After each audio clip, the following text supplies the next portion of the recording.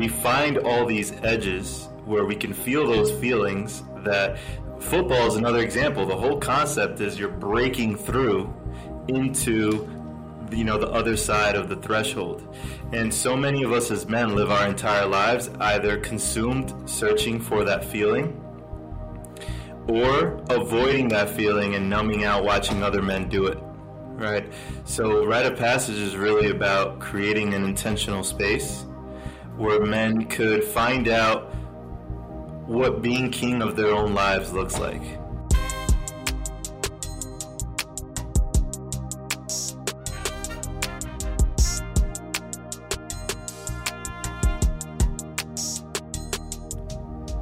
What's going on, everyone? Welcome back to another episode of the Modern Masculinity Podcast. The C is a K to represent the masks we wear as men in this world, and we're here to help each and individual men unmask themselves through conversation. I'm your co-host CK, aka Coach Kyle. What's going on, my people? It's your boy Anwar Ahmed, aka A Squared. And today, to help us shed those masks a little bit more, we've brought on two incredible men who are doing incredible work in the world. We have Voy and Jose here with us today. Voy is a men's coach. He's focused on men's health and well-being. He helps guide men to inner freedom so they can live a life without limits. And he also includes a trauma-informed somatic approach and is a co-founder of Modern Renaissance Man, who he partners with, who we also have, called Jose. He is the co-founder of Modern Renaissance Man as well. He is a men's life coach, leadership guide, empowering impact-driven men to embody their truth, to live their vision, and to increase impact. They are here, and we are excited to have you guys. Thanks for being here with us. Thank you for having us. Happy to be here. Absolutely. Yeah. So before we get to the discussion, listen, as your listener, you know what time it is. We always start with one specific thing, and sometimes we like to throw our guests in the fire a little bit. So before we get into the conversation, it's mood check. Yo, what's going on, people? Welcome to the room. Welcome to the Modern Masculinity Podcast. I'm excited to have you guys both on. We wanted to first and foremost get to understand how you're feeling today. I'll start with you, Jose. How are you feeling today, my man? I'm feeling grounded. I'm also feeling aware of certain things and that I'm moving through, certain patterns that I've identified, and it feels good to be grounded and aware at the same time. Okay. Powerful, like that. Fantastic. Just like aware. that. This is why we brought him on. We can just end the conversation now. You know they're incredible people. Listen, that was great. Aware. How are you feeling? I'm feeling aware. I'm here for this. That's fantastic. Boy, I'm sorry. You got a lot to follow up now. What's your mood feeling like today, my man? Yeah, man, I'm checking in right now with my body, with what's true to me. I feel inspired, feel deeply joyful, and it's just a whole lot of gratitude right now. This wave.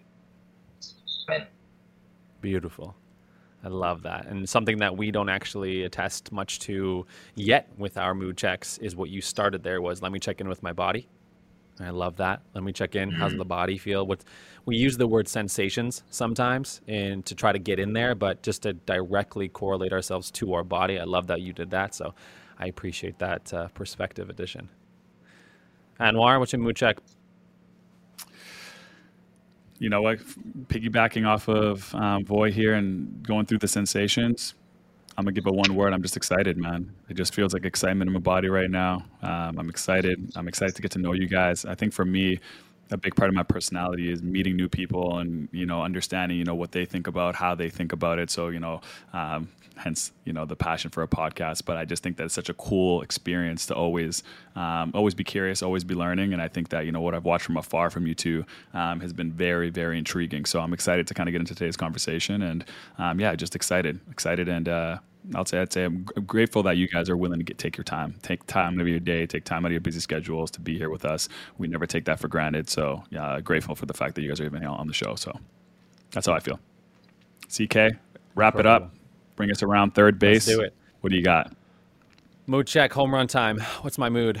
I feel my current mood is excited. I mimic the excitement. The body feels excited. I also have had a great morning. So I'm kind of feeling on top of the world a little bit. I definitely feel like it's been a great day. It's shaping up to be an incredible day. I have so much coming still later in the day, which is just so exciting always to have something to look forward to. And I just feel very comfortable in this space. This is why we have these two on. I feel very comfortable in this space, and I feel like I know them without knowing them. So I'm excited to actually logically become aware of more about who you guys are. Energetically, it's aligning, so I'm really amped up to have this discussion. There's a lot of stuff in here I've been very passionate about learning about, so I'm happy to hear it straight from the voices.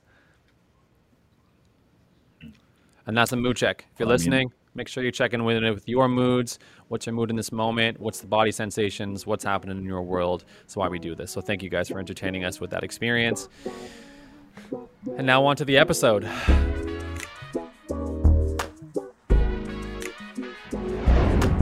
So today, as we mentioned, we brought on Voy and Jose to have a discussion around all of the work that they do. What called us to them originally was some of their videos that they share on social media around men's rites of passage, men's rite of passage, and them facilitating those kinds of experiences. It caught my eye a while ago. I remember following you guys and discovering you just simply by going through the men's space online. So you're very accessible, in case you didn't know that. And I was highly intrigued specifically around the 4-day, I think it's the 4-day retreat, the 4-day fast in the woods. I thought that was incredibly intriguing to know more about, which I'm hoping we're getting a little information about that today. And, you know, you just seem like pretty stand-up guys. You seem like you care a lot and that you value the space that you're in. And so we really want to help dissect some of the work that you're doing, share your message, and biggest importance is really getting into the why. So Anwar, you want to take out the first question to pop into these guys' why? Yeah, so I think that you kind of wanted to set it off with a little bit more of an icebreaker, a question that kind of, you know, gets the brain going. I'm going to ask you, Voy, first. If you were to consider, let's consider you a car. If you're a car, I want to know what's the engine that fuels that vehicle. Like, what gets you out of bed every single day? Like, what is the thing that makes you go? I guess I'll ask you both that same question, but I'll start with you, Voy. What is the engine to your vehicle? I guess you could start with a nice cup of coffee. That always gets you rocking and rolling. But beautiful question, man. Really powerful question and a lot of depth in that. And really what keeps driving me is the sensation, going back to the feeling that I first experienced when I got into the men's workspace and experiencing really true, deep brotherhood. So every time I wake up, I get driven by this vision that I have, my own personal vision, and also the vision that me and Jose to work on together and bring to life. And I think the most powerful thing when I was reflecting back on this is, like I said, the sensations, and also seeing men receive like a breakthrough or seeing men step into some deeper truth. Money just can't, there's nothing in the world that can give me that experience. It's one of the most powerful things. And, you know, we've done it quite a few times, so the body remembers it now. So it's a lot smoother to wake up in the morning and get it rocking. And so for me, it's the support that the men received that I first received when I got into the space, just amplifying that. That's beautiful, man. I think that I'm going to send it to Jose right away, but I wanted to echo the fact that you said that the body remembers the sensation, the body remembers the feeling. I think that was almost an underrated sentence in itself, right? I think a lot of times when we're trying to achieve something, we don't know what it feels like. We don't know what we're going after. We don't know what we're looking for. And then once you kind of feel it, it's almost like a drug, right? You kind of want to get more and more and more, and it kind of pulls you into a world and a lifestyle that's sometimes overpowering in a great way. So I love that you said that. It's just a good reminder that once the body kind of feels it, you have a better idea of what it actually means to you. Jose, what about you, man? What's the engine? Yeah, I love this question, and I love how it's framed as it's just a beautiful analogy. What's the engine in it? For me, it's vision. I remember just like throughout all the steps on the journey, there's times, or in all the stages, there's these moments where I feel like this rush of energy and inspiration, and I can't sleep. It feels like something is coming through that's much bigger than me, and then the feeling that comes after that is, or not right after that, but after all the other feelings that come with actually bringing it to life, and the not all great feelings that are associated with that, when it actually does come to life, there's almost like this just this beautiful just feeling of gratitude, watching others benefit from the thing that I was initially excited by. So tying it back to what Voy said, like when I feel a vision and I feel it deeply, like this intuitive hit that this is something that needs to be created or brought to life, and I actually move towards it beyond my fears, and then prove to myself and those fears that this was something that was meant to be brought into the world and someone benefited from it. That's like my engine. It's just like, there's shit that I've created that maybe I thought was going to impact, X amount of people in X certain way. And it doesn't turn out that way, but just one man, speaking directly to our work, one man that benefits from it. It's like, fuck, I can't not do this. I got to go do it and show up and do it. That's always my motivator, because I think about all the moments and the things that have inspired me. And if that person didn't wake up and do that and allow that engine to rev and do their thing, even if I'm the only one that listened to it or benefited from it, then where would I be today? So that's usually the reminder I always got to come back to. That's I don't know if either of you guys have read The Alchemist. Have you guys read The Alchemist? It's Voy's favorite book. Yeah, man, that whole the way you kind of described your engine just really resonates with me after just recently reading that book of just not giving up on that omen, not giving up on that, listening to your heart and following it. I think it's the world is very intimidating sometimes, and it kind of makes you almost not want to trust that, settle, not let the vision come to life, and then you spoke about like the hard work it takes for the vision to come to life, believing in the vision. But the fact that you're grounded and your engine is the fact that you love your vision, and you have the awareness to understand that the power of one is more important than the power of thousands or hundreds. You understand community, or, you understand self, partner, community, bigger and bigger and bigger. That's cool, man. That's amazing. So I love that that's your engine. I think that I haven't really fully decided, like, I think I know my answer, but you just helped me better answer my own question in that regard, because I aligned with that. Like, that really resonates with me too. So let's go back to, let's take it back, because before you guys were, this lengthy bio that you write now and these people on social media, before you guys were those people, you were just Voy and Jose, right? You guys were just two guys before you even met. What would you say is like the origin story? If you can kind of give us a little bit of an insight on your background on who were you guys before you were the people that we see in social media today? Yeah. Great question. We're still Voy and Jose. So definitely we got to remind ourselves of that, time and time again. And then powerful questions like what you just asked, the origin story. Yeah, I mean, in hearing that question, what comes up is like, there's a lengthy bio. And at the end of the day, like, why did we start this shit? Why is that bio the way it is today? And it's because we needed it. We were just Jose and Voy, and we still everything that's in that bio is just stuff that we got to go back to time and time again as resources and tools to help us continue being the true version of ourselves. And that really is my origin story.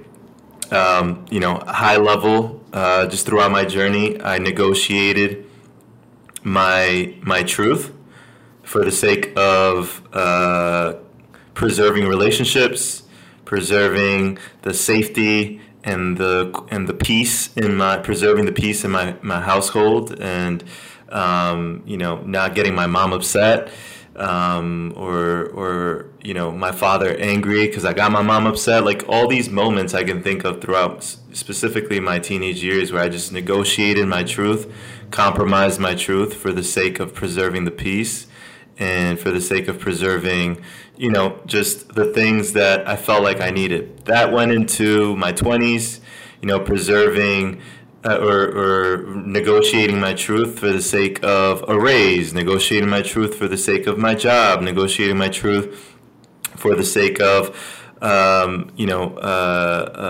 bonus, for the sake of a car, for the sake of other relationships that I thought I needed to create, cultivate, maintain throughout my 20s in order to create the life I wanted to live.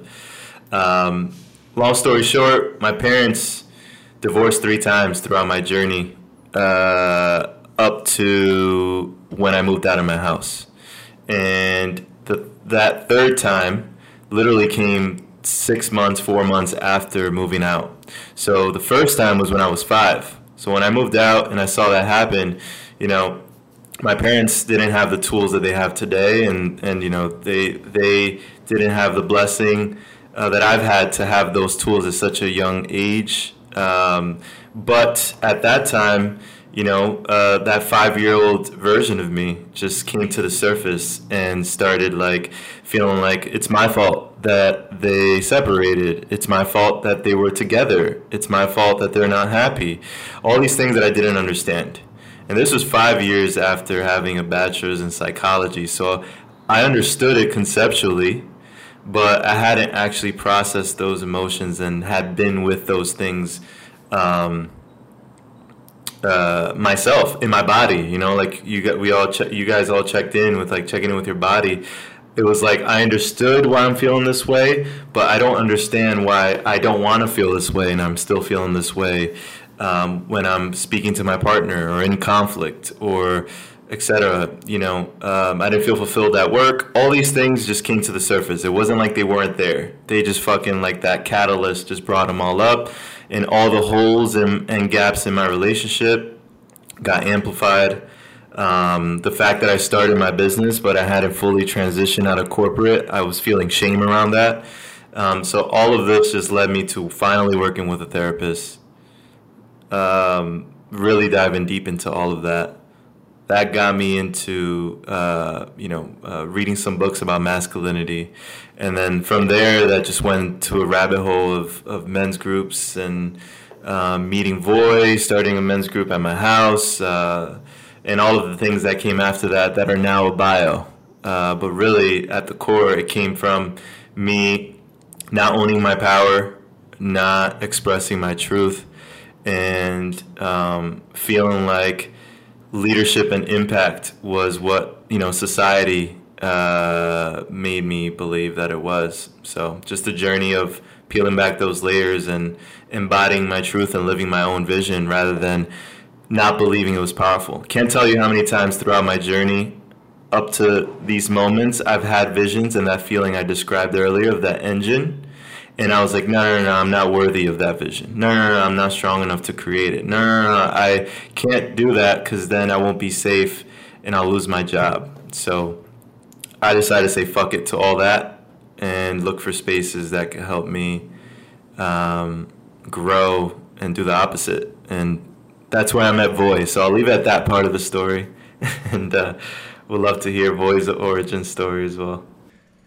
I love that. And you speak to your bio right there. The first thing you say is guiding impact-driven men to embody their truth, right? That just is such a beautiful representation of how you've ensured that still matches your journey, the biggest parts of it, and really what stands out to you as one of the more fundamental, if not the fundamental decision you made to start doing. So I honor your integrity there. It's powerful. So thank you for sharing. Thank you for asking. Absolutely. And now that, like you said, leads to the partnership a little bit. But Voy, why don't you give us a little bit more background into your beginnings before Modern Renaissance, before even Jose? I don't even know if you guys knew each other before that. Did you? Yeah, we knew each other a little bit. And to that point, I always love being on these conversations with my brother Jose because I feel like as much as I know this man, I still get to know him a little bit better each and every single time. And that's what makes a relationship Super really excited. So good to hear that, bro. Good to hear that.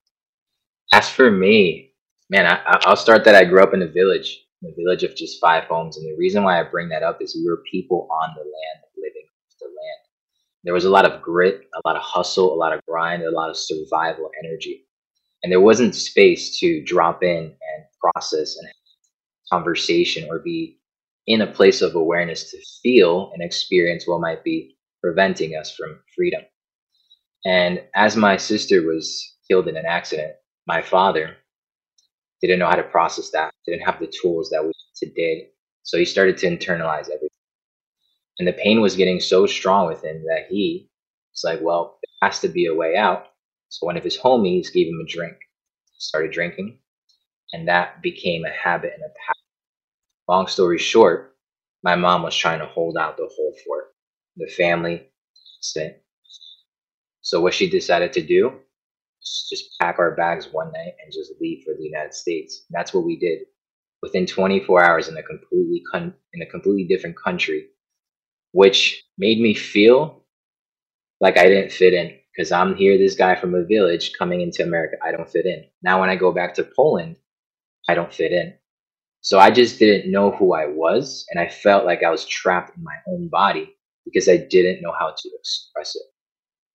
So as I kept going into the journey, my form of freedom expression was creativity, art, constantly designing things, constantly creating things and putting it out into the world.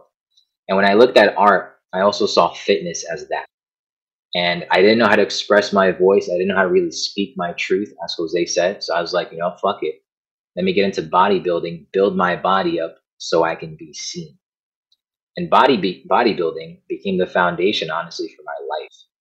I've gotten a lot of great things from it, from learning how to be disciplined, how to communicate better, and just how to be more confident as a man. Long story short, from fitness, I started working on my body, and I was like, well, I got to work on this thing because the anxiety is through the fucking roof. I mean, panic attacks. I would sit in school when they were calling my name. It felt like a brick just got stuck in my throat. My body would go into like this freeze mode, and I'd just be stuck. Sometimes, honestly, I would just leave the room. I'm like, holy shit, like this isn't healthy. So I went to the doctor, and he's like, listen, buddy, your shit is through the roof. So we're going to give you this medication and good luck. And something didn't feel right. So I started looking elsewhere. And the first thing that I came across was meditation and breath work, and starting to apply natural ways and ancient ways of really finding freedom within my body so I can express myself, so I can step deeper into my truth and really be at home with who I am. And I feel like because I got into that kind of personal development space, I started to attract like-minded individuals. And as I got into that, I got into corporate, and I was working at a cybersecurity company. And while I was there, one of the intentions I set coming fresh out of college was to meet everybody, because I wanted to really get out of my shit and step up. And so I did. And there was one man that I saw there that I was like, man, something about this guy that, like, I don't know, it's not clicking. He's dressed well, fresh, well kept, has a great cadence to him. Really dope guy. And that same day, I saw a quote from Abraham Lincoln, and it said, I don't like this man. I must get to know him better. And I was like, okay, maybe this is like spirit taking the wheel, and I got to lean in. Felt the discomfort, but why not? That next day, I walk into the kitchen, and in this kitchen, I see this man walk in, and he's grabbing a coffee, and I'm like, all right, no better day than now. So I drop in, and I say, what's up? And he says, what's up? Long story short, he invited me to a book club. Long story short, that man sitting here today is Jose Alejandro. And since that moment, we put our visions together to bring this special gift we want to share with you today, which is modern Renaissance. Love that story, bro. Listen, I hope in some way, shape, or form we clip that whole experience out, because we're like, I'm leaning in, Anwar's leaning in. Like, this guy knows he's about to drop actual flames on this podcast. He knows. He's already prepped for it. And we're all like on the edge of our seat. That was well said. And let me tell you, you're definitely a master storyteller in that way. hiding the cheeky. And I was hoping this whole time, I was like, tell me it's Jose. Tell me it's Jose. Please tell me it's Jose. And I can't say enough how powerful that quote is. And I think it just needs to hold more space. I'd appreciate it if you could share one more time for the audience. Yeah, absolutely, man. Well, thank you for that reflection, brother. Thank you for the piece on storytelling. It's something I definitely been working on. So to hear that reflection, I'm receiving that, bro, and I'm for myself this celebration. So thank you. As for the quote, Abraham Lincoln, don't quote me word for word, high level. I don't like this man. I must get to know him better.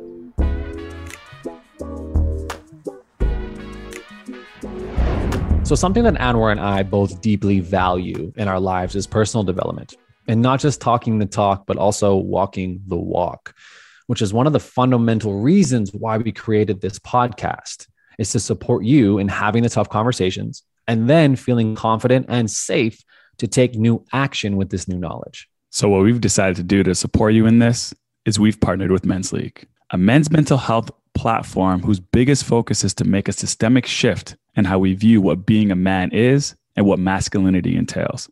Their mission is to provide a diverse group of like-minded men with a support system surrounding their mental health, their physical health, their financial aptitude, and their personal relationships.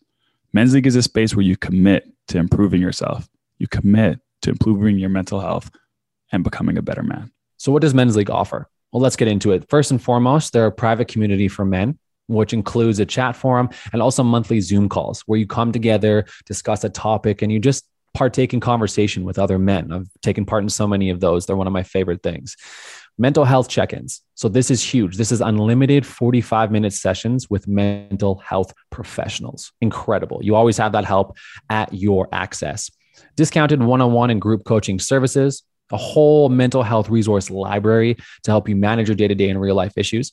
Exclusive membership offers. This is cool. They have discounts for men's clothing and health products. And this is my personal favorite part because I've partaken in it a lot, is professionally made online self-development courses that you can take at your own pace. They're always available to you, and they'll help you with your relationships, your physical health, and your financial aptitude. So if you're looking to get involved, we in Men's League are excited to offer you a 50% off of your first year membership. To join the league, go ahead and click that link in the bio or go to mensleague.com. And don't forget to enter a promo code ModernMask50 and get access to everything they have to offer.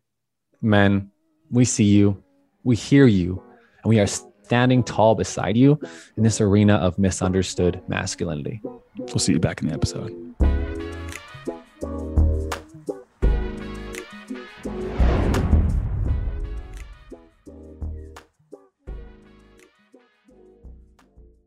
Well, thank you guys for sharing your story. I really appreciate it, and for giving us a little bit of context in the audience context, a little bit more of who you guys are and what brought you together. I think that was definitely a question I had, which is how did these guys find each other?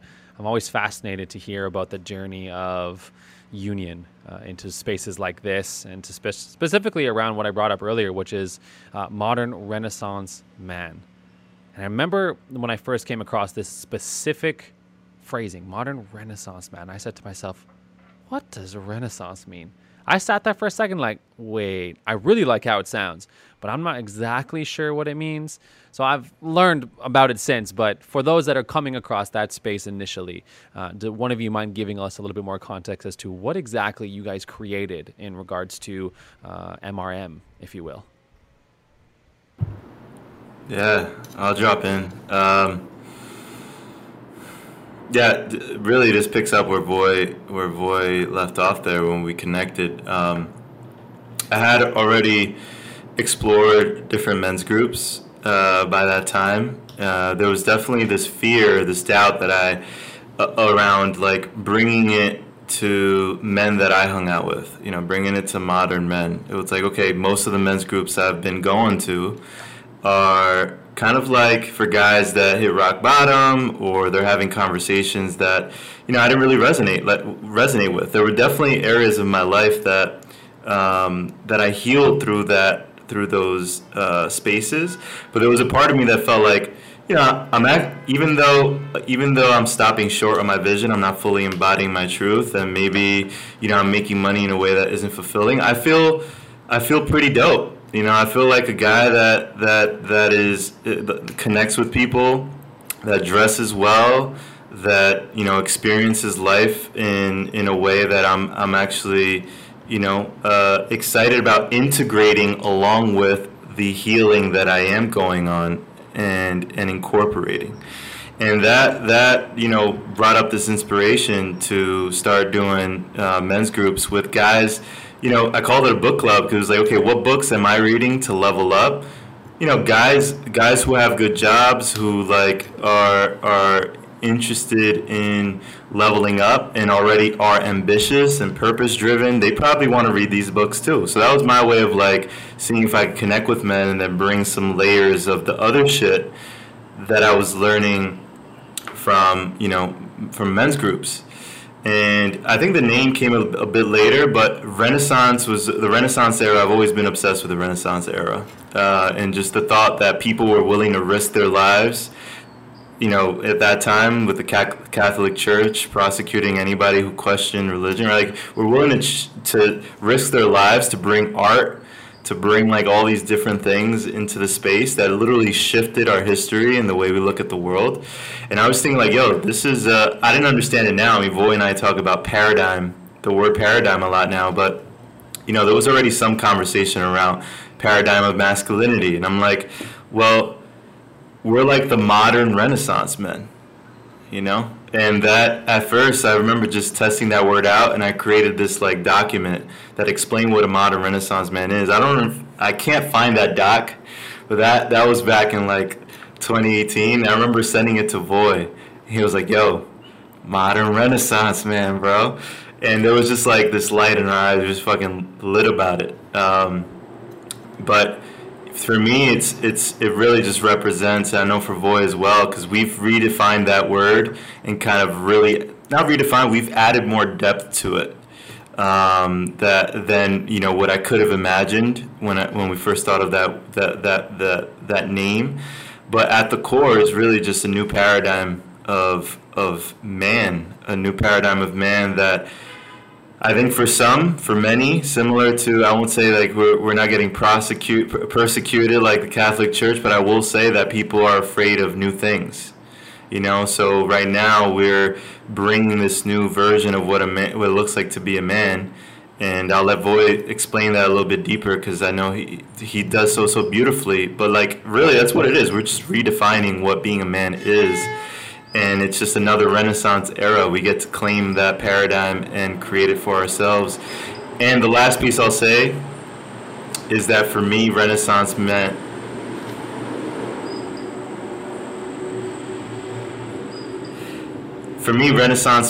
a man who values and is interested in different things. Like I was curious about mindfulness, but I was also into style. And I was like, yo, I haven't seen too many stylish guys in these men's groups, right? Like, I want to be into style and also be able to go to the therapist, So that was really my thought, of just like bringing different things together and not being pigeonholed to one thing, because I was experiencing that throughout my childhood a lot. I was too hood for the white kids and too white for the hood. It was like this weird feeling, and I was too Puerto Rican for people in the States, and I was no longer Puerto Rican when I would come visit Puerto Rico. So it was just like, nah, I'm a Renaissance man, and I just like different shit. And Voy, I could feel it from the start. He just exuded that same kind of energy as well.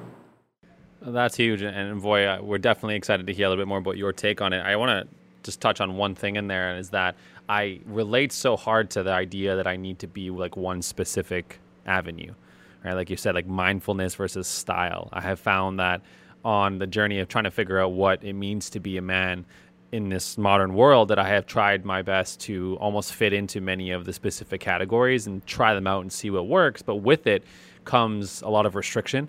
And in meshing some of them, like bridging the gap from one to another, hasn't necessarily felt like it's not like it's not okay, but it's not commonly found. Like you said, the mindfulness and meditation, and even you can go as far as saying spiritual, like the style side of that isn't there. So then you have to give up that side. You have to give up the care about that almost in order to be in this camp.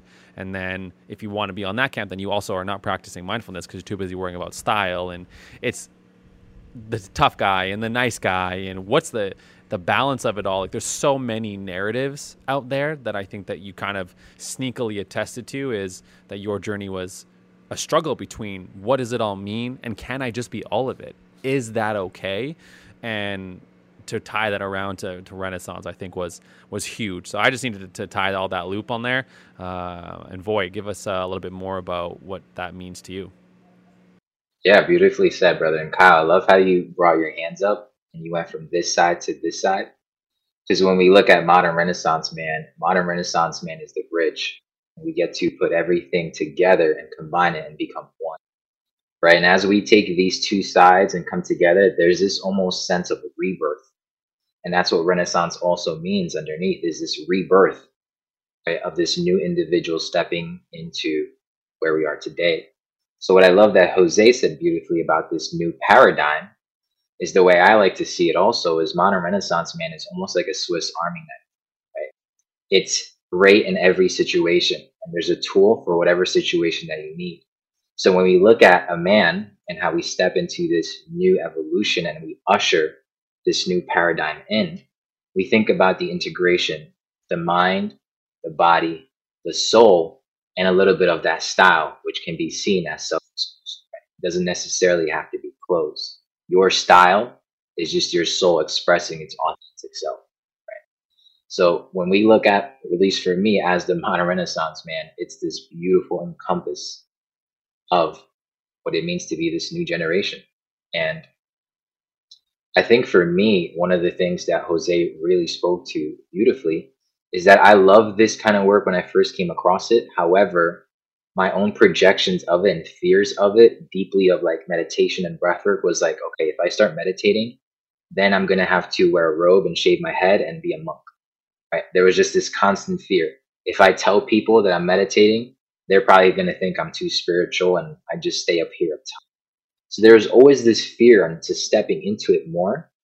And once modern Renaissance came about, it kind of became the bridge to walk in there lightly, test things out, and see what really feels good for me without the feeling of judgment. Because I'm just here to explore my truth. And I need a powerful space to hold me in that so I can get closer to it. And that's where brotherhood was born. So in a high level, that's what modern Renaissance man speaks to what already Jose said, because he laid it out perfectly. Yeah. Yeah, I think that not only did Jose, deliver such a full course meal, I feel like the sides you just added to it, Voy, there were just took it to the next level. You just added such a... Let's eat, bro. Let's eat. Just a heads up. Anwar's the king of metaphors, and he's not done a basketball one yet, but he's coming for you. So I just give you the heads up now. He's a master metaphor. Let's see if we can connect basketball with rites of passages by the end of this call. Challenge accepted. I wanted to go back to the concept that we both have the word modern in our names, and I feel like there's an interesting interplay there, right? And I think that even when you were describing it there, we've been having this conversation about the complexity of navigating multiple different things that feel true, right? In a world that if you're not this, you're that. If you're not that, you're this, right? And in that complexity, I think is where we both kind of resonate with this word modern. Like, let's modernize it, right? Like, let's accept that it is complicated and it's not black and white. It's not this or that, right? And what we've realized, and I'm sure you guys are, coming to the same realizations, is that when you go about taking something that feels black and white and adding it with color, we don't know what to do with the color. Right? There's no tools on, we don't know, what does green look like? We only know black and white. Like, what is green? What is blue? What is red? And I feel like what you guys invite is this idea of not only, hey, is there this many colors? This is how to embrace these colors in ways that, to Voy's point, here's a solid foundation. Here's the power. We're empowering you to explore red or green or whatever it is you are authentically trying to figure out. And so what I love is that both of us have decided to use the word modern in our words. To me, what I hear is we're trying to take things that are black and white and add color and add more expression. But in that, there needs to be some guidance, right? It's this, instead of a blanket statement of you should be more vulnerable, or we have an episode coming up soon that's you should hold space. Like, what does that mean? Sure, that's more color. Like, but what does that actually mean? How do I navigate that? And I think that what our platform is trying to do and what you guys are trying to do is support the ability to take on the color and actually feel like I'm aligned with green. Green is my guy, or I'm aligned with, blue. I want to tie that into a post that I just saw on Voi's page. As you get older, brotherhood sounds better than lone wolf. As you get older, brotherhood sounds better than lone wolf. When I hear that, man, this is where the rite of passage and everything resonates with me, because it's this feeling that there's an arena that's created that's supporting you in this journey through something. You know what I mean? Like, I think the lone wolf mentality is the confusion that we all sit in. Like, when is it the time for me? When am I a man? When am I, where the brotherhood has this like invitation to, hey, come do this. This is how it feels. Getting familiar with the idea of, what that feels in the body and what it's doing for you. Let's get into the rite of passage. High level, can you please help explain people that, to the point Voy made earlier, when you say you meditate, there's a bunch of people that just want to leave the room and go, oh, you're too spiritual, right? I know that there's probably a lot of people who are like, rite of passage, what the hell is going on? We posted actually a video on IG of Shia LaBeouf talking about this exact same thing. Like, when is there is nothing in North America that's like, this is the time, right? In the best way that you can, what is, like, layman's terms, what this means? And then let's get into the nitty gritty of it in a more deep way, because I know me and Kyle are both wildly interested. Cool. Yeah, man. Beautiful, beautiful segment. And I love how you brought in the rites of passage. And without a doubt, I wholeheartedly agree. I believe we're at a threshold in this journey, in this modern day age, where we're stepping into this next evolution of what it feels like to be really supported and in community and build together this next phase of Earth. And for me, quite frankly, even though I went through a lot of experiences in my life where you can say I was quote unquote initiated, whether it was through college, initiated into certain roles, initiated into relationships, I never had an actual intentional space that helped me step into manhood and what my truth is and what freedom really feels like for me. It almost felt like I was wandering a little bit through the world without really having direction. And I know there's a lot of men walking, feeling like a boy inside because they never had that kind of experience to help them step into a community, a brotherhood that's initiated, who understand him, who see him, who feel him, and can support him with his vision from a place of understanding. So when I look at a rites of passage, it's a ceremonial experience that really marks a symbolic death and rebirth of an individual's life. Right? It's like the start of a new chapter. And typically, when performed, it usually involves some kind of discomfort so that we can come back to face ourselves and ultimately find our truth. And there's no better way, in my opinion, I think at least, to do it in nature, because nature is the ultimate mirror. And that's something that we bring forth with our rites of passage, making sure we have the element of wilderness and nature to support men to find their truth and become initiated into the next evolution of their leadership and their life. So I'll stop that there and pass it. I'll leave it to my brother Jose, because I know he's on the edge with this one. He's excited to drop some bombs. So I'm going to pass it to you, bro, using the basketball analogy, and then throw that shit back so we can keep it rocking, bro. I definitely thank you for that breakdown, Voy, for offering that to the space. Definitely was at the edge of my seat with this conversation, and Just like I was at the edge of my seat watching Lion King over and over again when I was 3 years old, right? Same way I was at the edge of my seat watching 300 when the boy went out and fought that wolf. Same way I was at the edge of my seat watching movies like Gladiator, watching movies that put a man through the test and came back stronger, right? I mean, I'm actually curious, Kyle and Anwar, how did you guys feel, using two words, if you have watched the movie 300, how did you feel when you watched that part? A word just screamed at me in my head, was invigorated, and equally as intimidated. Right. Anwar? I haven't watched the movie, but Lion King is definitely like the movie I anchor a lot of my my life to, and it's definitely been a model of kind of how I've lived my life. And so for me, Simba leaving and coming back to Pride Rock was always a sense of pride, I would say, is a word. Pun intended. Pride Rock, baby, I love that.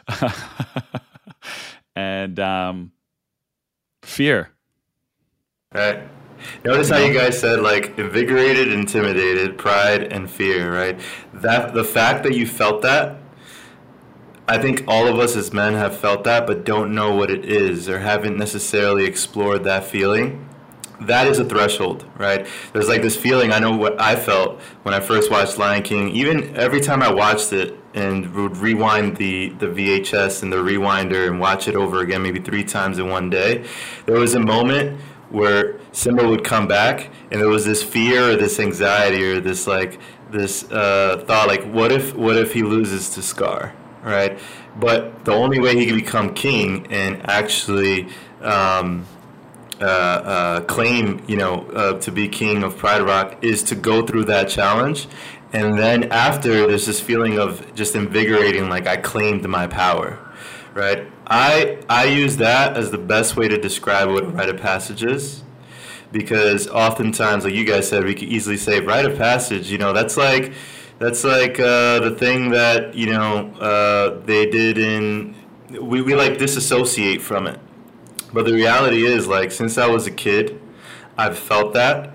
And then I projected that feeling into every single thing in my life, especially teenage years, that would help me feel invigorated and also intimidated or prideful and also fearful. It's like they almost always came together whenever I found that edge. And I think most of the time as men, we end up looking for that edge ourselves. We create that edge, and we create it in the amount of women we sleep with. For me, it was race car driving between 17 and 20 and getting in dangerous situations. We find all these edges where we can feel those feelings. That football is another example. The whole concept is you're breaking through into the other side of the threshold. And so many of us as men live our entire lives either consumed searching for that feeling or avoiding that feeling and numbing out watching other men do it, right? So rite of passage is really about creating an intentional space where men could find out what being king of their own lives looks like. I posted something the other day that we're so often trying to be king of the jungle based on society's expectations that we don't actually become king of our own lives. We don't become Simba after he defeats Scar because we're so busy thinking that, maybe we have shame because we think that something's our fault, like Simba carried the shame of his father's death, right? Scar himself is a reflection of an uninitiated man. Why did he kill his own brother? Well, because he had some feelings of insecurity throughout his life, and he was so focused on being king of the jungle that his brother was meant to get that he wasn't focused on how he could be king of his own life. And that made him the villain. So just sharing that for men to really think about, that's what a rite of passage is, going back to everything that Voy said. It's creating an opportunity to reveal our truth and also understand what we're made of, and then do so in a way that allows us to you know, understand how we could apply that in our own lives. If we want to be the best father we can be, and we saw what we were made of, right? We were invigorated and also willing to meet that fear. If we want to create a business that impacts others, we're willing to move past the intimidation in order to feel the pride, right?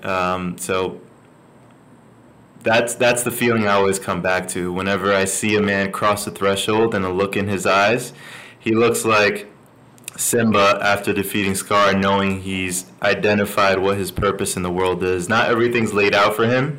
There might be something in the jungle to take care of that is out of his control and will happen, but he's come back kind of knowing what his purpose is in the world and knowing what he's made of and what he's capable of bringing to that purpose.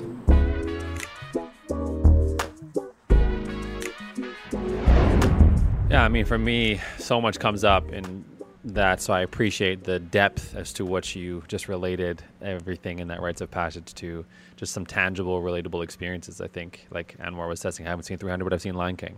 And there were feelings that came through for me in those experiences, which is, I think, one of the missing links, like you said. Like, we're not paying attention to the feeling necessarily. We're trying to almost logic our way through the process and make it make sense rather than diving into the body, seeing what the body's messages have to say. Something that came up for me as you were describing this experience is I can hear the question somewhere in the distance of, why would I need it? I'm already a man. And, you know, I think that their society has created a generic terminology of, like, once you step into manhood is when you, I don't know, get your license, or you are able to drink, or you are of, I don't know, maybe 25 years old. Like, there's generally people have an idea of, you know, I'm a man now, and maybe their family's given that to them already. And I don't necessarily think that what you're doing, if I heard you right, is necessarily directly at boyhood to manhood, but I do think it's a big point of it. I think what I'm curious about, to maybe help the audience, is what is this for? Why exactly would I come into this 4-day rite of passage? What would be the calling that I would have to be aware of or be conscious of in order to feel like, oh, maybe rite of passage is for me? What would that answer be? Yeah, that's a great question. And that's something I think Voy and I both have reflected on. You know, when we say the word boy, or we say transition boys to men, it can be an insult. You know, side note, I've also done a lot of marketing in the men's space and for other coaches. And one thing I realized is, like, the worst thing you could do to to enroll men in your vision and in this, specifically the healing work and all the work that we're doing, is start off by insulting them. Like, hey, I do rites of passages and I help boys transition to men. And right off the bat, you're calling men boys, right? But I think it's important to, and all of us have gone through different rites of passages throughout our lives that have moved us towards manhood. I mean, I'm not a father, right? And there might be fathers out there who haven't gone through a 4-day vision quest, or a 4-day vision fast, and done our type of rite of passage of that transition, but who are men in their own right, because they might just be men in their own right because they've had a child. You know, having a child, your firstborn child, that's a rite of passage.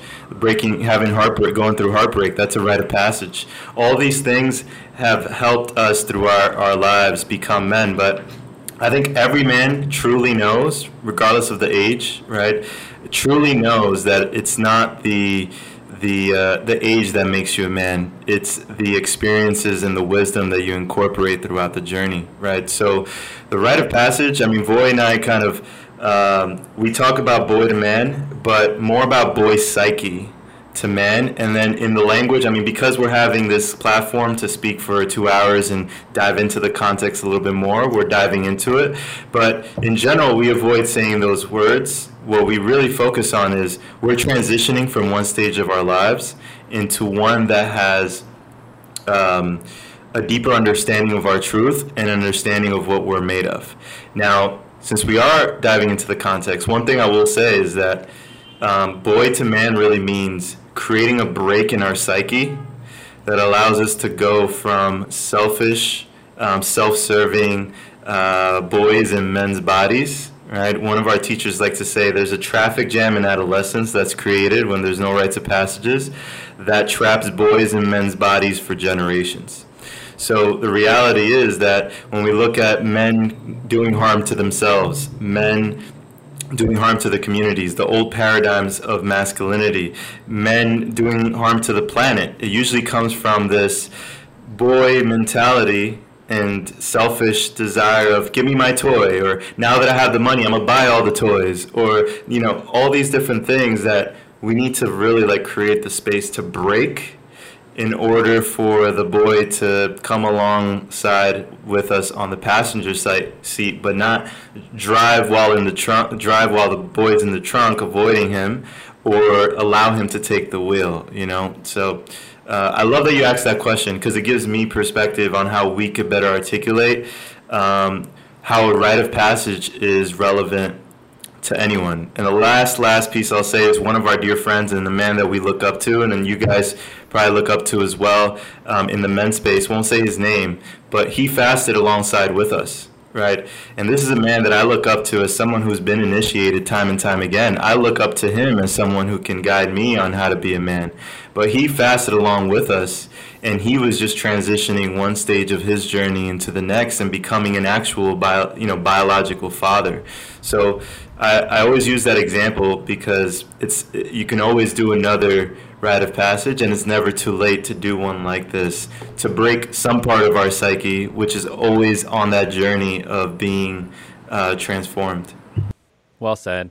And I appreciate that description because I think what I heard most importantly out of all of that is that there's not necessarily a necessity for it at a specific time, or essentially it's available to you at all times to step into new aspects of your life. It is that bridge for any time, whether it's into fatherhood or it's into a completely different intention or purpose for your life, or it can also be utilized to step into a different form of man and step out of boy psyche into man psyche. I actually really appreciate personally the boy to man language because it's always resonated with me, and it also calls me forward like nothing else. When I realize, oh, that's a little boy behavior right there, it's like, okay, what's the man behavior here? Like it actually helps me a lot, but I definitely appreciate the removal of it in most ways because it's not meant to be offensive whatsoever. It's really just more to bring us to the awareness of where we are thinking and how we are thinking.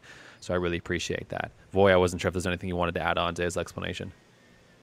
I think he said it so beautifully that I maybe have just one little piece, like Anwar said before, a little dessert to add to this, because he just laid out the whole meal and it's tasting really good right now. With that, I think it's also a beautiful opportunity for men really to find their edge and continue pushing towards their edge. I think I'll speak for myself. There's this part of me that tends to come up during cycles and seasons where I just want to know how far I can go. I just want to know how much more can I explore, and I want to know what else is down there. When I speak of down there, the whole, more of my truth, more of my being, more of my expression. And there's this analogy that one of our mentors uses, and he speaks to it using the analogy of this specific breed of hawks. And as the hawk is born, this baby hawk, it starts to fly up, and it flies as high as it can, as much as it can, and it goes to the top, and it goes so high that it loses oxygen, it passes out, and it starts falling towards the ground. And literally right before it's about to hit the ground, it wakes up again and shoots up back into the sky and tries it again. And what the baby hawk is doing is it's literally finding its edge of growth so that it knows where the discomfort's at without pushing over the edge and causing some kind of harm or whatever the case is. So I feel that in addition to what Jose said, a rite of passage helps us really build the capacity to hold more and also find our edge so we can bring that into every aspect of our life, whether life, business, relationship, fatherhood, whatever. The capacity is there, and now we can hold more. And we've done that by really understanding ourselves and being welcomed as this new person into community, into brotherhood, men who understand. So that's the lone wolf mentality, is thinking that they won't understand, and we do. And that shit hits different. Dessert's tasting good too. I ain't gonna lie. Dessert's tasting real good. We all love a good dessert, don't we? We're getting 2 meals. My sweet tooth is very, very satisfied. I think that's something that you guys both kind of attested to as well. Like, obviously, there's a lot of humility in some of this work, right? There's a lot of understanding that we as human beings, we don't know everything. If you're offended by the word boy, or you're offended by, some of that could feel very Scar-esque. Like you're kind of acting like Scar right now, right? Like you're getting offended by words that it's not really meant like that. But something that both of you guys kind of attested to there is, I think you said maybe Vision Quest one time as well. You said, I think that really what this work really invites you to do is, just because you have a title doesn't mean you are that person, right? Just because how many people we've had bosses that you carry a good title, but you're not really the title, And I think that sometimes we kind of become men by titles, but not by practice, And I think that what we're really learning here is that you can go deeper into understanding your title, and nobody is too good for going back to grade 1 or going back to grade 2 or going back to grade 3. And by being invited there, all you're going to do is, by going through high school again for the menhood space, you're just going to really understand your title that much more. And it's easy to teach curriculum when you've gone through it many times. You really know it really well, which is speaking to the voice capacity part of the conversation, right? It's like when you know something so deeply, it makes it easier to hold space for things. I'm not so thrown off by that conversation. I've done this over many times before, versus I know by title I should have the answer to this question. I've never actually done it in practice.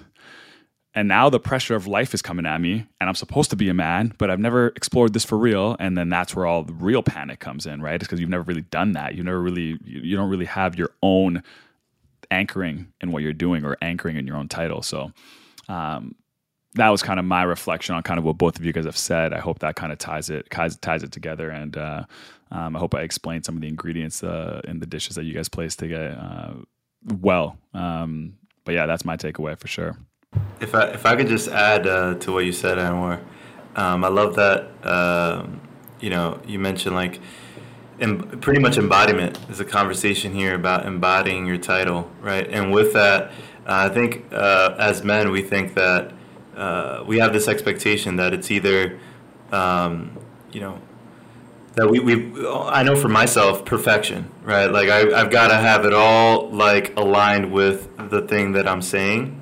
And then sometimes that leads me to being dishonest, even to the point where we can say, I am this, or make some story up in order to feel like that title is aligned. A big part of rites of passage is knowing, like Voy said, your edge, which means ownership. I was on a podcast the other day where they asked me about integrity, right? And I've got integrity tattooed here. I got it tattooed before I redefined what integrity meant to me. I got it tattooed as keeping your word, and I was so committed to that being the definition that later I realized it was actually like being in alignment with my truth, right? And what I shared was, I'll tell you one thing about integrity: we're never 100% in integrity, and it's not a fucking mastery; it's a practice. And I think that's the key to I rather embody what I'm honest with than pretend that I embody something that I don't. And I think I respect any man, especially after that threshold. While I was out there, I had a really tough time. And this part of my journey was not easy. Even though the guy that spoke before him said this part of the journey was easy for me. There's this understanding of this is what I own as my edge. And now I know what I've got to do in my life to raise my standard around those areas if it's an area that I want to raise the standard on. So I just want to share that with the context of owning our title, but owning that title with an understanding of our limitations. Because how often has men has men lying about or overextending themselves actually caused harm to everyone that they were meant to serve, right? We see it all the time. Men taking on more than they can handle, or trying to do it on their own, or lying and deceiving people in order to make profit and not actually serve on what they say they can serve. So just want to share that piece because that was beautifully said, Anwar.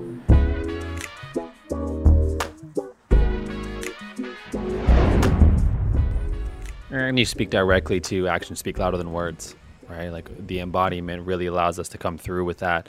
I was just speaking to a client, and that was one of the biggest challenges in their relationship, was that there was a lot of speaking about who I want to be and what I'm going to do and who I'm going to become, but the action didn't follow. So it kind of broke the trust of the relationship. But what I mirrored back to the specific client was that he was breaking his own trust with himself.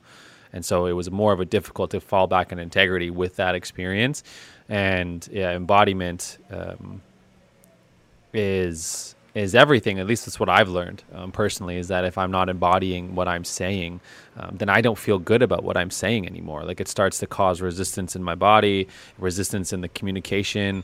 I'm no longer present with the person because I'm more worried about, did I just create the right answer to make it seem like I am doing said thing? So I really appreciate that breakdown. And I think that what I've gathered about you two, one of the reasons why we brought you on is because of the fact that we do deeply feel that you embody the work that you do. And, you know, I know sometimes that social media is a beautiful gateway into people's lives, but I don't think that you're only ever showing the perfectly pictured side of your business and also your lives, right? You show the rawness, you share the truths, you share your experience and the challenges that you have. And for me, that says embodiment, because it's willing to go to both sides of the equation in order to be self-understood and also understood by others, be witnessed in that experience. So I really appreciate that. It's one of the reasons we brought you guys on. And something that I want to get to in this conversation that's brought me, it's actually something I aspire to hopefully facilitate one day. Both of you in your bios, you talk about somatics and you talk about trauma work.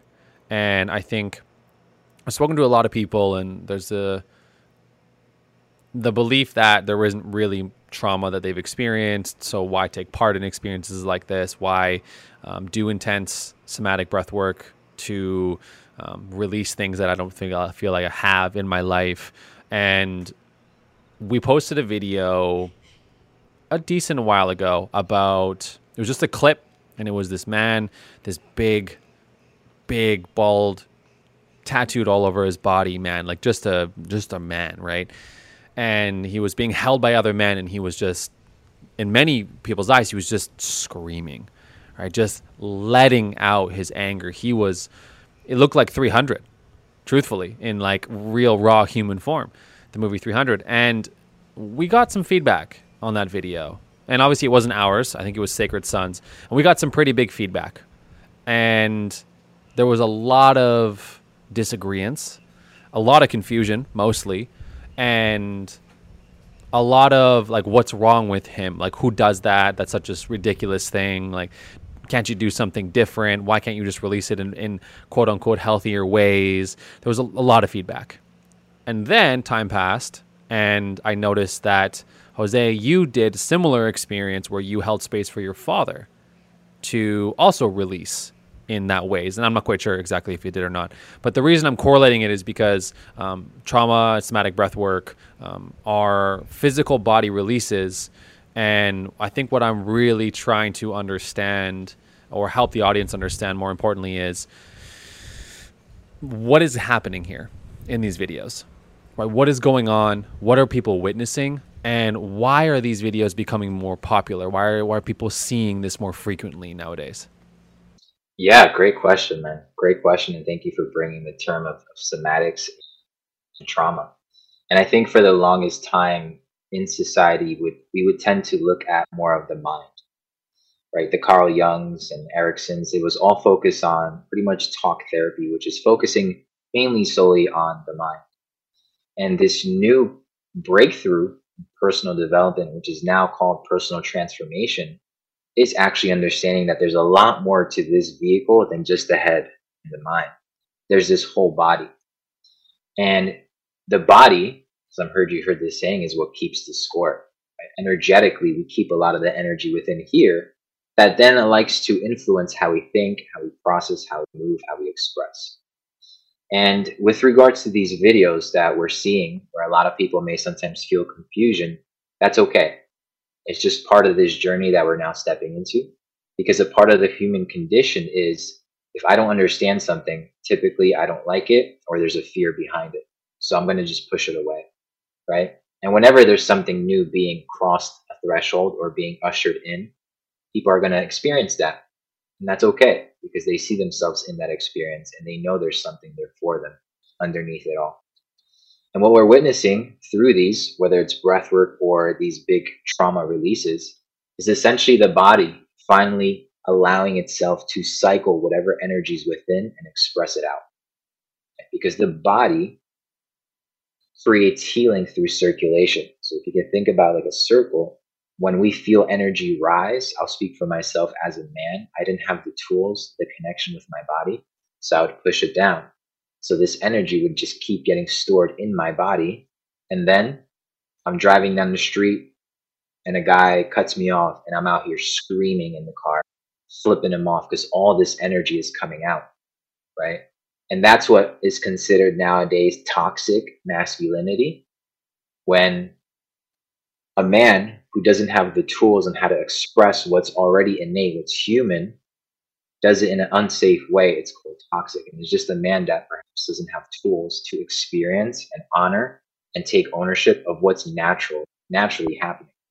So these tools like breath work and these big experiences are opening up the body and finally completing that cycle so that individual can feel free in the mind and the body, and then start to recalibrate back to a new truth that his nervous system can be calm.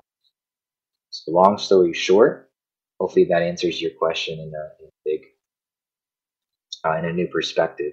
And we'd love to pass it to Jose too, if you have anything to share on that.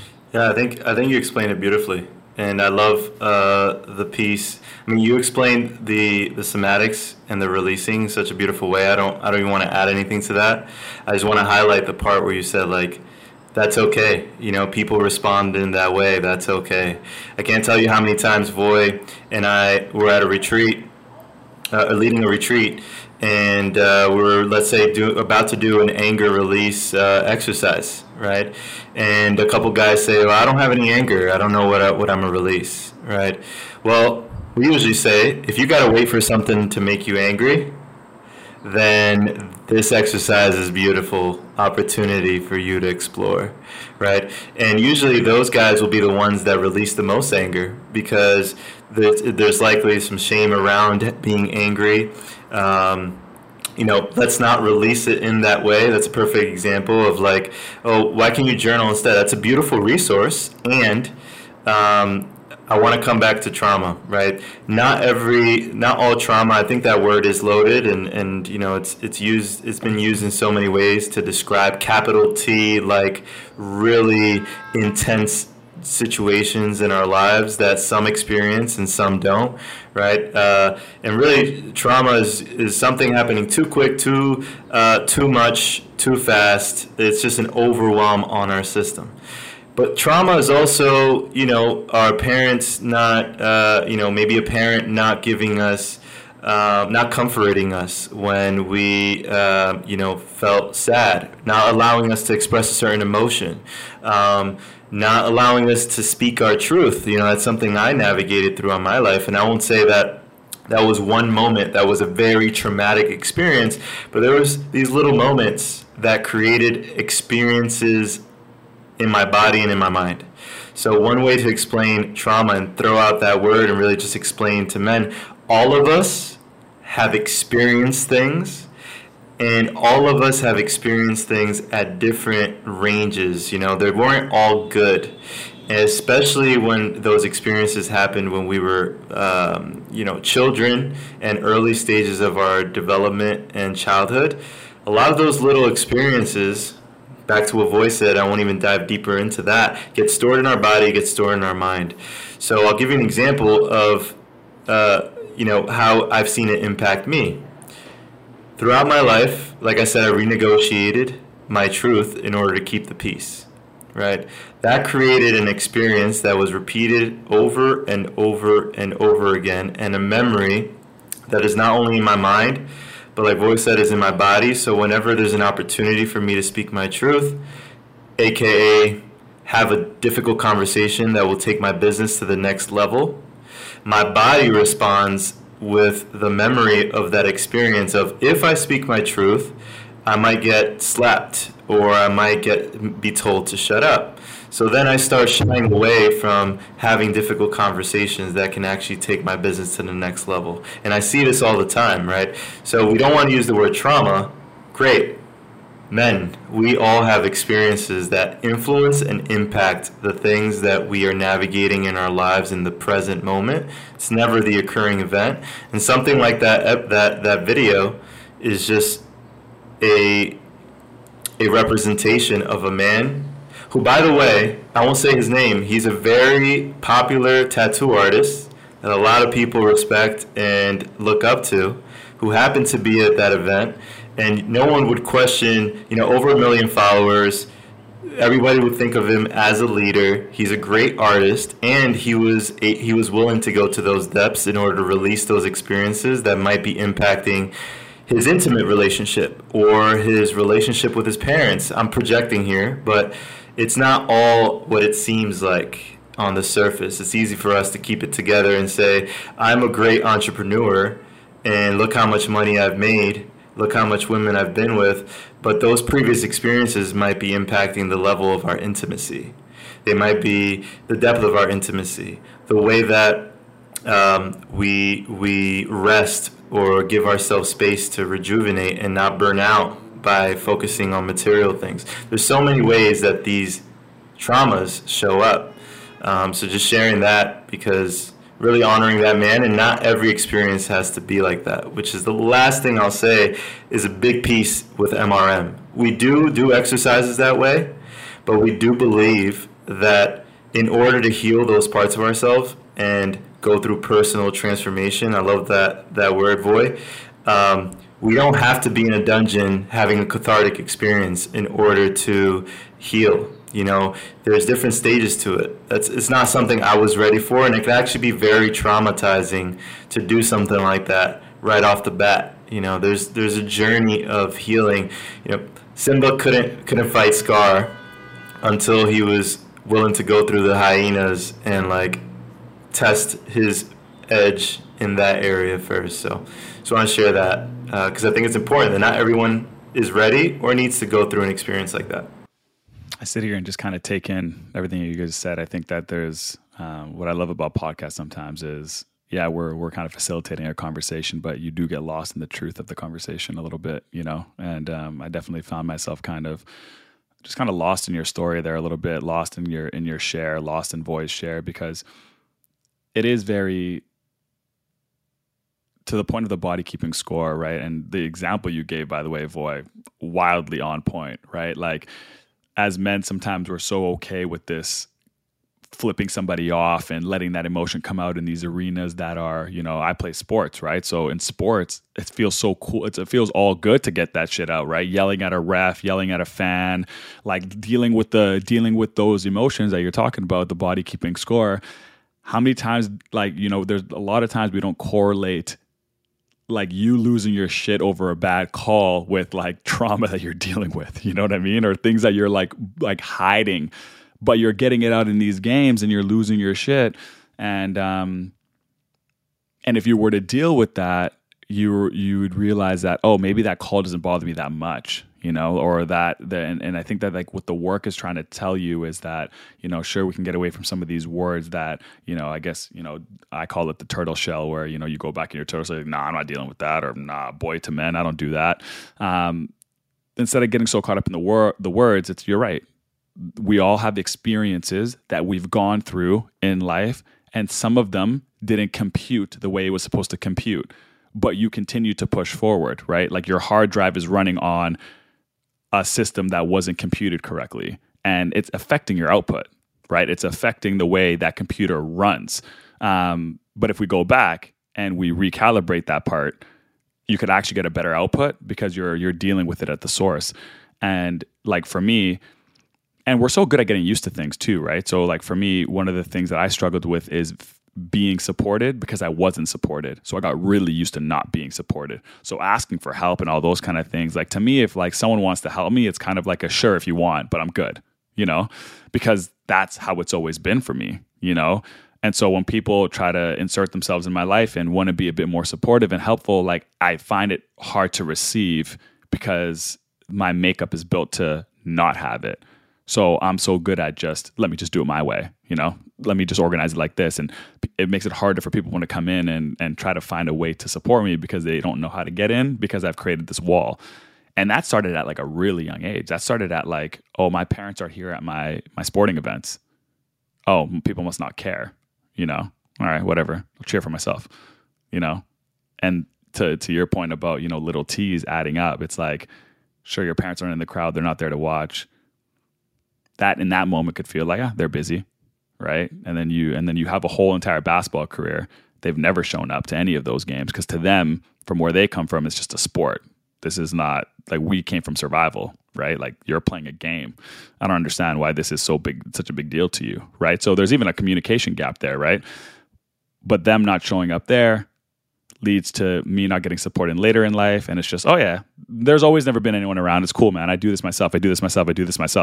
And then that's me operating on a shitty hard drive, you know, a really shitty hard drive that probably needs to be rewired, you know, because I'm just going to keep projecting into this lone wolf mentality, right? Where if you understand where it comes from, you're able to kind of honor it and reprocess it. So, I wanted to add that share just because I think we do sometimes try to man up the whole situation a little bit too much, you know, and we try to just head down, get through it. And I know that works in the physical world. But if you can really understand that the body keeps score and that you are the only person that can check the score, you can see a lot of change. I just want to say, I heard my fiance said a quote the other day. Or she said something to one of her clients, so I want to give her credit because I thought it was brilliant. They asked her, what is the inner work? And she said, it's the shit you can't Google. Right? And like to your point, Anwar, it's like only you can check that score, right? The inner work, the healing. The inner work, the healing is really the shit we can't Google. There's no strategy to it. We got to go deep and heal it, you know. And I love that you keep bringing back sports because let's bring it to practicality. You know, practicality and practical stats have helped me really understand things on a deeper level. There are studies that show that what separates high performers from anyone else, specifically in sports and leadership, that has a similar position to what they do by 90%. So 90% more success is emotional intelligence, right? So in playing sports, yes, you know, you have to work out your body to perform better. But I guarantee you, you know, what separates you from being able to work out your body and show up even after a loss, even though you worked on your body, it's going to be the mindset and the emotional intelligence. And what Voy said beautifully is that emotional intelligence isn't just mindset. It's emotions are stored in the body. So, you know, for anybody that wants to level up and perform at a higher level anywhere in their lives, the inner work is the thing that will be reflected the most in everything that we do in all other areas. But you can't Google it. Yeah, I love that. And I'll just add to emotional intelligence since you open up this box, Jose. Would love to just drop this in and break it down so that listeners can have an understanding of the 3 different stages and how to continuously step into different levels of your emotional, quote unquote, intelligence. And the first stage that we typically look at is emotional awareness, right? It's like there's something happening here and there's probably like a million things happening here, but I'm not really sure what's happening here. So I'm just going to let it be. And it feels uncomfortable. I'm just going to distract myself by smoking some weed, drinking, whatever somebody does to not experience the emotion. Right? Then the second stage is emotional intelligence, where we know that the body is moving. There's emotions stored in here from shame, guilt, fear, sadness, joy, joy, love.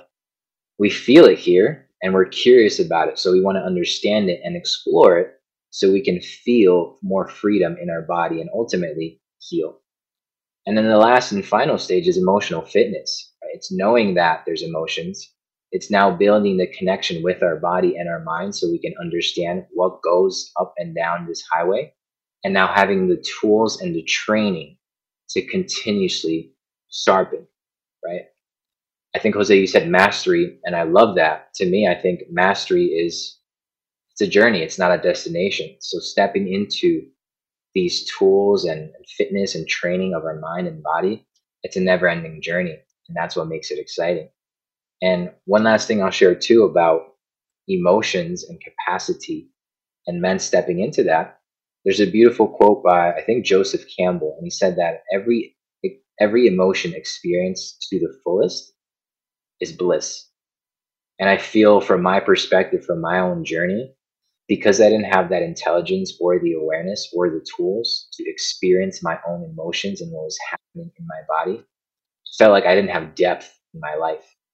And for us to truly experience life to the max, it's not just anger and happiness. It's anger, happiness, and everything else, the whole fucking plate of food in between that gives us experience, gives us wisdom, and allows us to truly live. So just wanted to invite that perspective on emotions, emotional intelligence, because I'll speak for myself. That was a big key to really having a more rich life that I now get to live. Get the pen and paper out. Write it down, write it down, write it down. We're in a class, ladies and gentlemen. We're in a class. Got a question coming in hot. Shift gears a little bit. What is the biggest challenge you see with men in the work that you do today? Like when you guys are in these workshops, when you're in the thick of things, you're facilitating.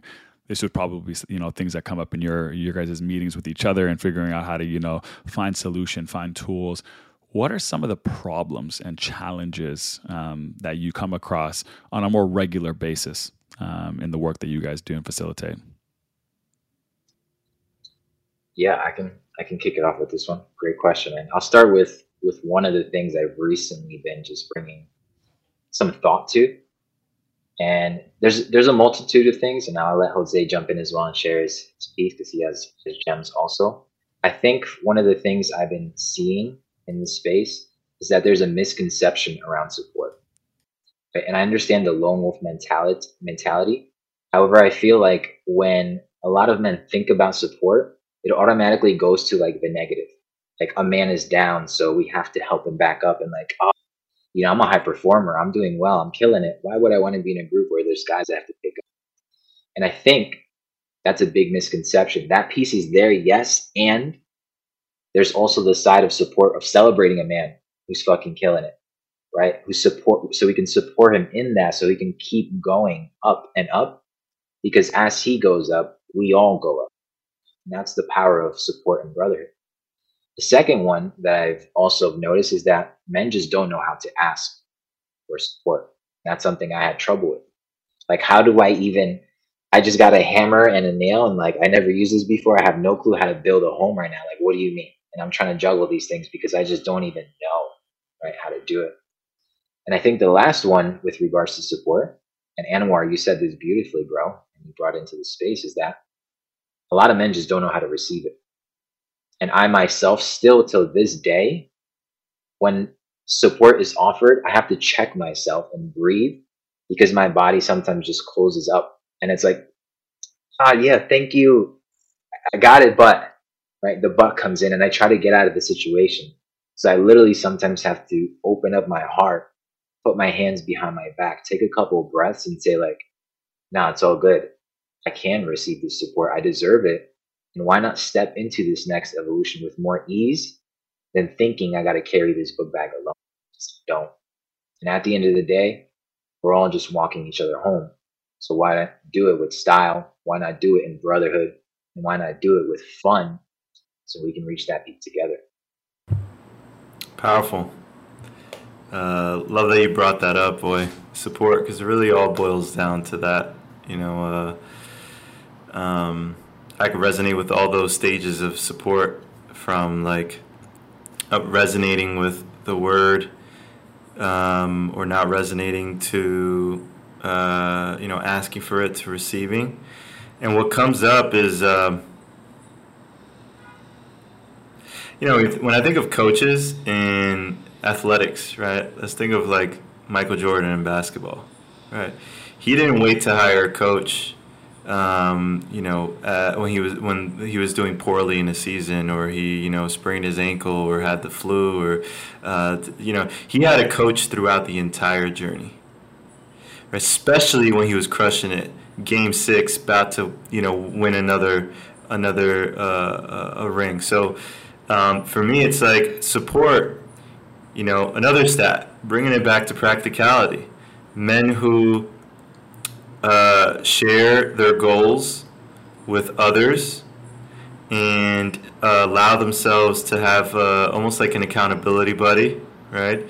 Experience 72% more success, or 76. I forget the exact stat, right?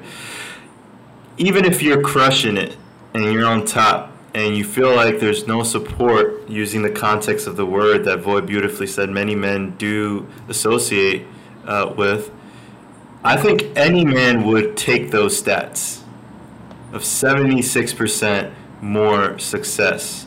And that's in all areas of life. Relationship, that's in business, that's in everything. So with that being said, like support, imagine being supported when you're at your highest point. How good does it feel to be empowered? Which is why that's a word that I like to use often as well. But to go back to what I see, my thought around what I see the most, the thing that men struggle with the most, I think tying it into just the climate in society, in the culture right now around masculinity and like the dangers of like owning your power. I have a trip to the Amazon coming up where I'm bringing men to connect to their inner nature and reclaim their inner wild. Because we've been taught to believe that if we own our power and express our truth, we will hurt someone, right? And I felt the same way. Like I've hurt people in the past because I expressed my power and my truth, or at least what I thought was my power or my truth, but it was not integrated, right? And I also have had shame around parts of me that I've wanted to express in healthy ways, or at least was inspired to express, but had shame over those parts because of how I saw other men, either my family and my community, express and hurt others, right? So one thing I've seen is like men being scared of being understood or accepted, and feeling like if they own their power, they will hurt someone, right? Or they will take up too much space. And the truth is, we need men in the world who own their power and do so in a way that is of service to everyone. I think using our power in order to get what we want and hurt others, that's a different thing. But that's the biggest thing I've seen. Maybe it's a reflection of just my own journey, of how often I've had shame over owning my power and expressing my truth, and doing so in a way that feels in integrity with who I want to be.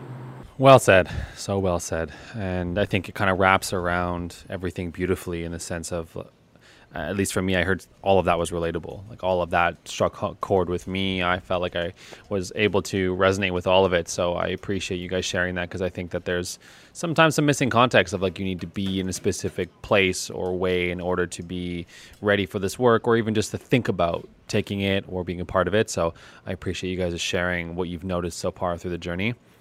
And we only have a few more questions left, so I'll finish before Anwar kind of wraps it all up. But there was something that came to me. I'm actually going to switch my question. I think I've heard this a lot, or at least online, the digital world is a wild one, where there's this narrative that as we start to engage with understanding our emotions and not necessarily always fighting through and pushing through things, that we're almost birthing an era of soft men. Right, this idea of like the soft man is now being present. We're no longer men anymore. Where'd all the real men go? And that obviously is coming off the back of the nice guy paradigm that lasted for quite some time. And I fell victim to that as well. I'm still working through some of those experiences. And so I think where my question really wanted to go was, what is it that you see happening in regards to this? Because I don't agree. I don't think we're creating soft men, but I think visually it feels that way.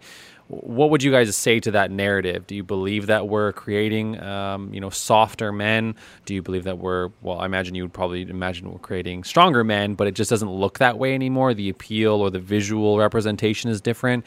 What's your guys' take on this narrative around, birthing soft men through this work? Yeah, so I love that question. Without saying names of leaders in here that are kind of leading those movements, outside of the space, but leading those movements, not sharing the names in this container. I think there's an underlying truth, right? There's an underlying truth that is being harped into and kind of used as a way to take advantage of men's insecurities. Right?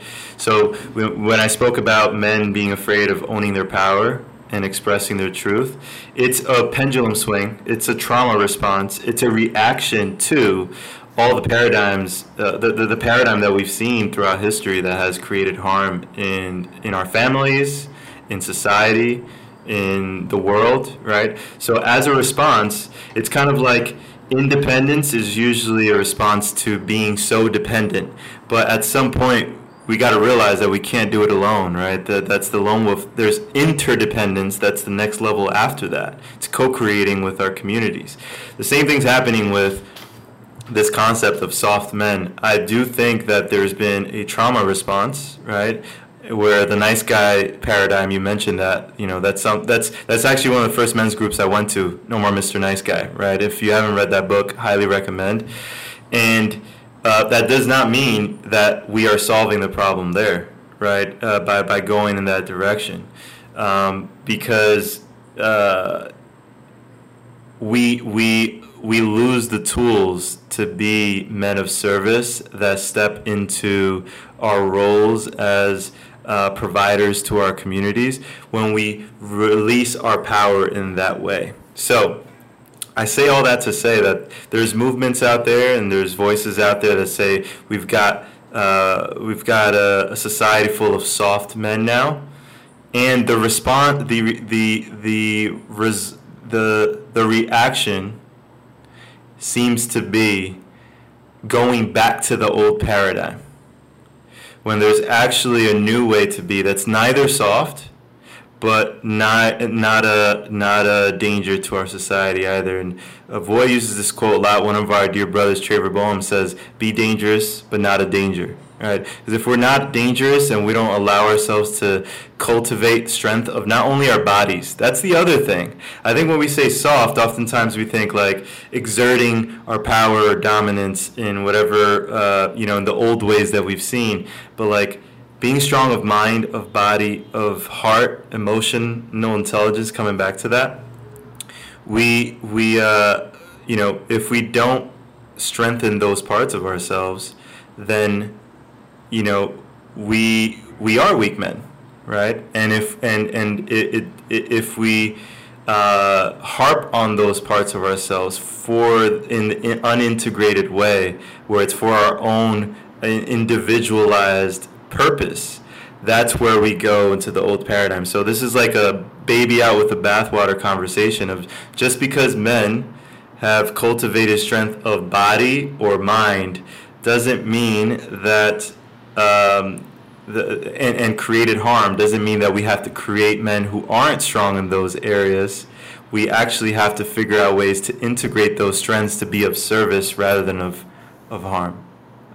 Hopefully that makes some sense. Yeah, it definitely makes some sense. And I know I threw you guys for a loop there. I'd love to know a little bit more, Voy, about what maybe your thoughts or any additions you would say. I can imagine working so closely together, and when I experience this, we tend to have very similar perspectives on the things that come our way.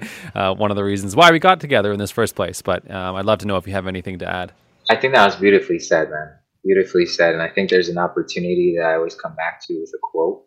And I'll just share this quote and how I look at this next paradigm that we're stepping into. And the things that we're experiencing as men is just, it's a human thing. It's not man or woman, it's both. And I think us accepting that is going to create a lot more freedom and looking at it from a perspective of training, something that we get to constantly master so we can show up better in the world. And one quote that I like to, like I said, put it together is, it's better to be a warrior in a garden than a gardener in a war. Right? And having command over my emotions is a tool that I get to sharpen and master so that when life or business or relationship is ready to go to war with me, I know how to swing my sword from a place of truth and trust, as opposed to swinging it with my eyes closed, fearing that it's not going to work. And I think this work and this opportunity that we're stepping into is building a closer relationship to who we are so that we can operate, as Jose said beautifully, in service and to trust that we're on the right path, doing the right thing, whatever that looks like for us. So just wanted to throw that in. I think Jose said it beautifully. And sprinkle some dessert. Yes, sir. Yes, sir. I'm actually, the whole time Jose was talking, that quote was on my mind, because that's a quote that we're passionate about here on the podcast, and it's actually become how I describe what I do. You know, a lot of people have asked me, like, what is the point of your podcast? What is the point of your podcast? And I found it, although there's a lot of reasons why, you know, the whole like elevator pitch, like, what's my elevator pitch? You know, someone says, yo, what's your podcast about? I'm like, damn, I can't get this out fast enough. Like, what's going on? And that quote came, you know, Kyle had mentioned that quote to me like way back, and I'm like, that's it, dude. That's the quote, you know? And so I was ready to kind of go back and say that. And then you chipped in and said the exact same quote, which makes me feel better that other people heard it from a different voice, from a different source. Because why I feel like it's the easiest way for me to describe this podcast in that way is I can do it. It's two-tiered. I can do it both ways, right? It's like, I'd rather be a warrior in a garden, not a gardener in the war. To me speaks to, like, for me, it's about finding my warrior. I've been a gardener my whole life. You know, I chose that route. I chose to stay away from this overexerting type of expression of being a man and, you know, being like that warrior. I kind of have to me, this whole work is about finding my fighting spirit, not fighting the nice guy. I'm wired that way. I'm wired to be like that. That's how I've conditioned myself. For some people, it's the other way. For some people, they've been a warrior their whole life. They've never tuned into empathetic listening, emotional intelligence, all these other things. And what I say the platform allows to do is to, one, create the self-awareness of what side of the paradigm you're on, work on the opposite side. And then what, you know, Jose has beautifully said is that it's not this or that, it's this new thing. We're going after a new thing, right? And I think that what our arena is trying to do is help gardeners become warriors and help warriors become gardeners. And then let's go fight this new war. You know, let's go fight this new task that we have to go after. So I love that quote came from you, because it just adds the color to how powerful it is. It's the way I describe what we do here on the platform. I'm going to kind of wrap this conversation up with our last question here. I'll phrase it to both of you so you guys can, you know, take turns on who asks it first. But we've got to know your origin story. We've got to learn how you guys are of service. We've got a little bit of insight of, like, you know, the bullet points underneath some of these bigger concepts. You know, the trauma, the healing, the breath work, you know, Simba becoming a man and the rite of passage, a rookie in the NBA, figuring out how to, you know, work through getting to become a superstar, right? The steps it takes. You guys are almost creating that environment for a rookie to ascend. If you were on your deathbed, metaphorically, and all of your work that you've put into this space was gone, but you were given a notepad and there was 3 things you could leave on the notepad as a way for us to symbolize everything that you know to be true, what 3 things would you guys put on that notepad, and what would you leave with the rest of us to indulge in? Yeah, I can go first with that. Something that's coming up. Powerful question, by the way, bro. Made me feel a little bit emotional as you were saying that, of how, like, important it is to the work that we do. Because one day that will come, and we're going to have that opportunity to reflect back on all the things we've done. And this is an opportunity to continue going after it. It's beautiful. The three things that come up for me that I would write down in this moment, I would like to leave these individuals with: feel deeply, act boldly, and express yourself authentically. And those three things speak to me in this moment, and those are the three things I would like to leave whoever reads that note with. Yeah, that's beautiful. And I love this question. For me, immediately what came up was trust your vision, honor your truth. And the last one is, follow your heart. Follow your heart. Like your heart really knows. It goes down to following the feeling. Sometimes we don't know the answer, but follow your heart. You'll find the way. So trust your vision, honor your truth, follow your heart. Beautifully said, brothers. Thank you so much for sharing that. I appreciate it. It's definitely a question that asks you to go a little deeper inside of who you are and what you feel you embody and walk through in this life. And so we appreciate you feeling willing and safe to be able to drop in to those spaces in your life and share them with our audience. So we really appreciate it. So that wraps up the podcast, gentlemen. Thank you so much for being here. I want to make sure that you guys are found. So can you give us a brief idea of where everybody can find you? Yeah, absolutely. So if you're on social media, Instagram is our biggest platform. You can find us at the MRM Official. And if you want to check out our website, get a little bit more information, you can find us at the MRM Official. Personal IG is Boy, BOY_official. It's my brother Jose to say his. So I don't want to mess it up. I don't know if you got some numbers. R Jose, RJOSE_Alejandro. And like Boy said, everything could be found on Instagram. Just want to add that if this rite of passage thing piqued anyone's interest, our next one, it's a 4-month journey with an 8-day wilderness experience and a 4-day vision quest or vision fast. And the reason we say quest is fast instead of quest. We want to honor the traditional vision quest lineage and process. But we start in March and we go out to fast in May. So if you guys are curious, we'll be talking about that soon in the coming couple months. But we already have applications open and would be more than happy to answer any questions for any man that's interested. And obviously, I'm also inviting Kyle and Anwar if that's a conversation you guys want to explore. We'd love to extend that invitation as well, because it's been something that I'll speak for myself, but I've heard Voy say it. One of the most powerful experiences we've ever had in our lives. And it's a beautiful one to share that I know you guys will incorporate into your work as well.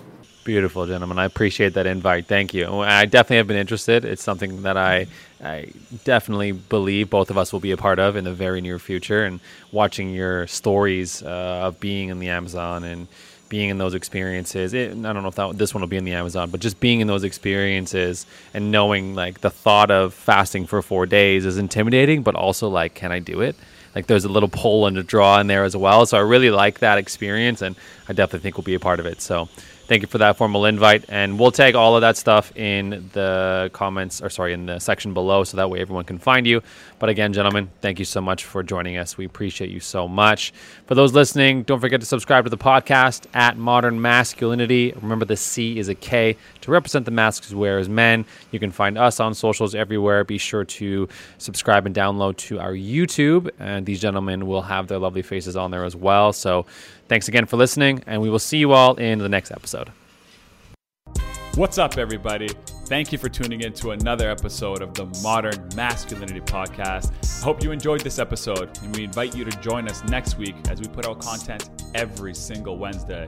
Our goal with this platform is to create a community to support men on their journey of becoming conscious kings. And in saying so, if you took any value out of this episode or previous episodes, please share, download, subscribe, and if you're feeling really up to it, go ahead and leave a review. You can follow us at Modern Masculinity. Remember, it's with a K, not a C, to represent the mask that we wear. And like always, thank you for listening, and we'll see you next week.